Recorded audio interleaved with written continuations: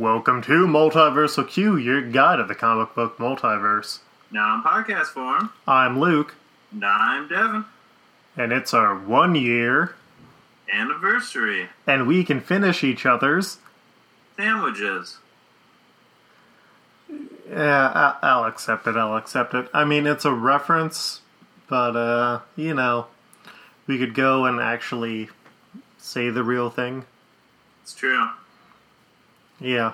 I mean, do you think I would have said sandwiches or sentences? I don't know. I feel like you would not have said sentences.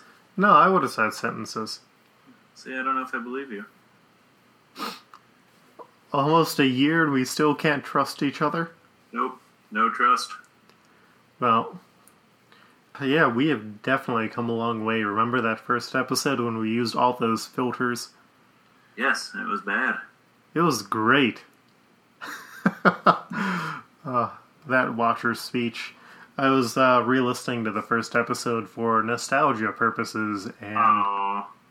Yeah, and we it was weird because we just started talking without introducing the show at all or the premise or anything.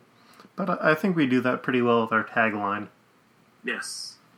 Yeah, if you joined us for last week's episode, number 50, you know that we covered the DC versus Marvel special, or, as it is more eloquently put, the Marvel versus DC special. Mm-hmm.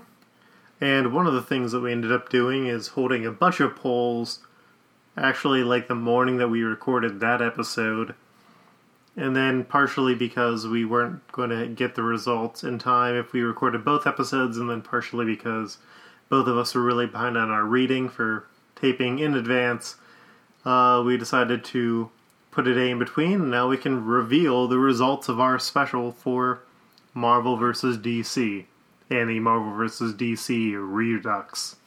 Are you ready, Devin? I'm ready. So for the first round, we had Aquaman vs. Namor in a rematch, and unlike in the comic, Namor won 64% of the votes.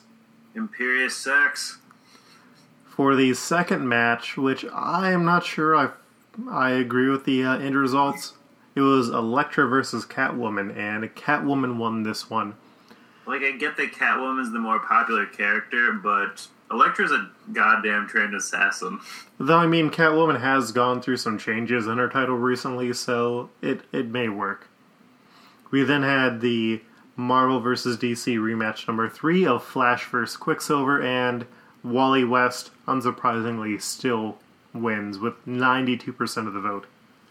It's not even a contest. They're not even moving on the same level. Yeah. We then had Robin Tim Drake versus Jubilee, and Robin won again with 71% of the vote.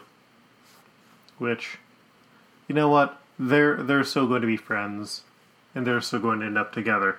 It's my OTP. We then had Silver Surfer versus Green Lantern Kyle Rayner, and as much as I like Kyle Rayner, Silver Surfer would kick his butt.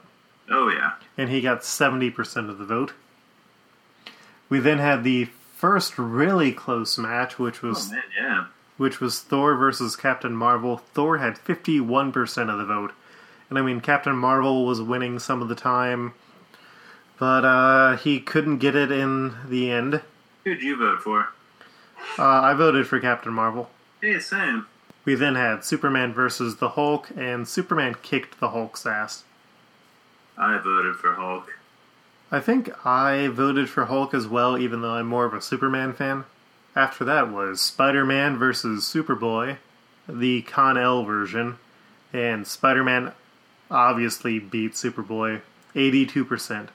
We then had our second close match of Batman versus Captain America, and this was another one where it was rotating between both ways. For a while, Captain America had the lead, but Batman ended up winning with 51% of the votes. We then, after that, had Wolverine versus Lobo, with Wolverine winning with a heavy 71% of the votes. Lobo, bring back Sheriff Lobo.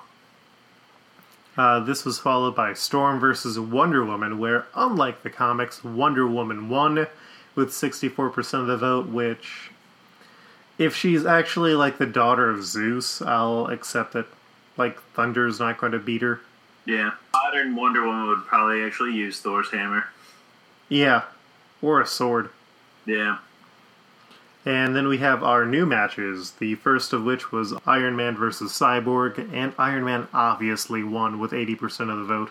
This was followed up by Miss Marvel Kamala Khan versus Harley Quinn, and Miss Marvel won with 87% of the vote.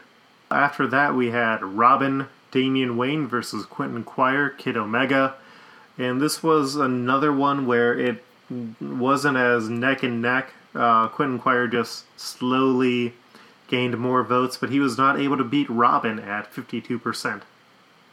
Bullshit. Quentin Quire, number one. He's the class president of the Wolverine and Jean Grey School for Gifted Learning. Mm-hmm. After that, we had Batgirl versus Silk, and Batgirl soundly defeated Silk with 85% of the vote. I think we may have been better off doing Batgirl versus Spider-Gwen, because, like, Silk very much felt like the corporate character who they were trying to push instead of the, like, fan favorite the way that Spider-Gwen developed. To an extent. Have you actually read Silk? Because that's actually phenomenal. Oh, no. Silk is really good, but, like, when she came out, it felt forced as hell. Oh, it's true, because, like, even I wasn't going to pick it up. My comic shop owner was the one who told me I should grab it. Mm-hmm. And I picked up the first issue, thought it was great, and kept going. After that, we had Cable versus Midnighter, and Midnighter pulled out that win easily with his computer brain with 65% of the vote, which, yeah, I would love to see that fight. We then had Scarlet Witch versus Zatanna, and Zatanna had 59% of the vote, which, yeah, that makes sense. Like, even though she hasn't had any, like, major focus put on her for a while, except maybe Justice League Dark, but I didn't read that. Like, she still has a much stronger standing. That's because Wanda disappeared until very recently for quite some time. Mm-hmm. We then had Barry Allen versus Robbie Reyes, with Barry Allen winning with 63% of the vote because... he's got a cool TV show. Yep, where he's pretty much Wally West instead of Barry Allen. Yep. We then had Constantine versus Patsy Walker Hellcat, and Patsy Walker did better than I thought, but she could not beat Constantine with 66%. Or Constantine. Keanu Reeves. Then we had Jaime Reyes Blue Beetle versus Miles Morales Spider-Man, and Miles Morales won with 57%. That was a close one, which I sort of expected. After that, we had Grayson versus Deadpool, which was another one that didn't turn out the way that I really expected. Grayson got 57% of the vote. Another questionable one, because it's like, at the end of the day, Deadpool is a damn healing factor. Yeah, but Grayson has that ass. Deadpool's got that ass. He's got that Ryan Reynolds ass. Yeah, but Dick Grayson has the impossible ass. I guess.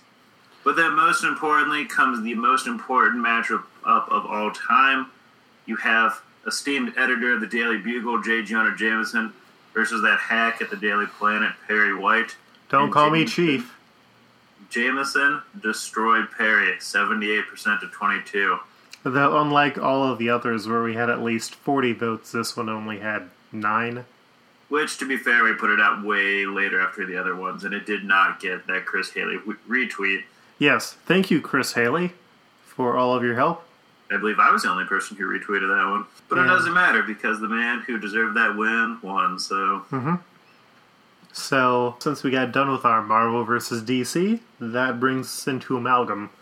Or this would have been where we went into Amalgam. Unfortunately, Sunday night when I was editing the episode at about 9 o'clock, I realized that most of the episode ended up becoming unlistenable about 25 minutes in, not because it was boring, well, partially because it was a bit boring, but also we had a really bad static layer over everything for an unknown reason. So as a result, the Amalgam Part 1 coverage is going to be held off until we can get that ready. But if you're listening through the archives, that is probably less of a problem for you. So, we are wrapping up with this. You know where to find us, and we'll see you for the first Amalgam full-length episode. Peace.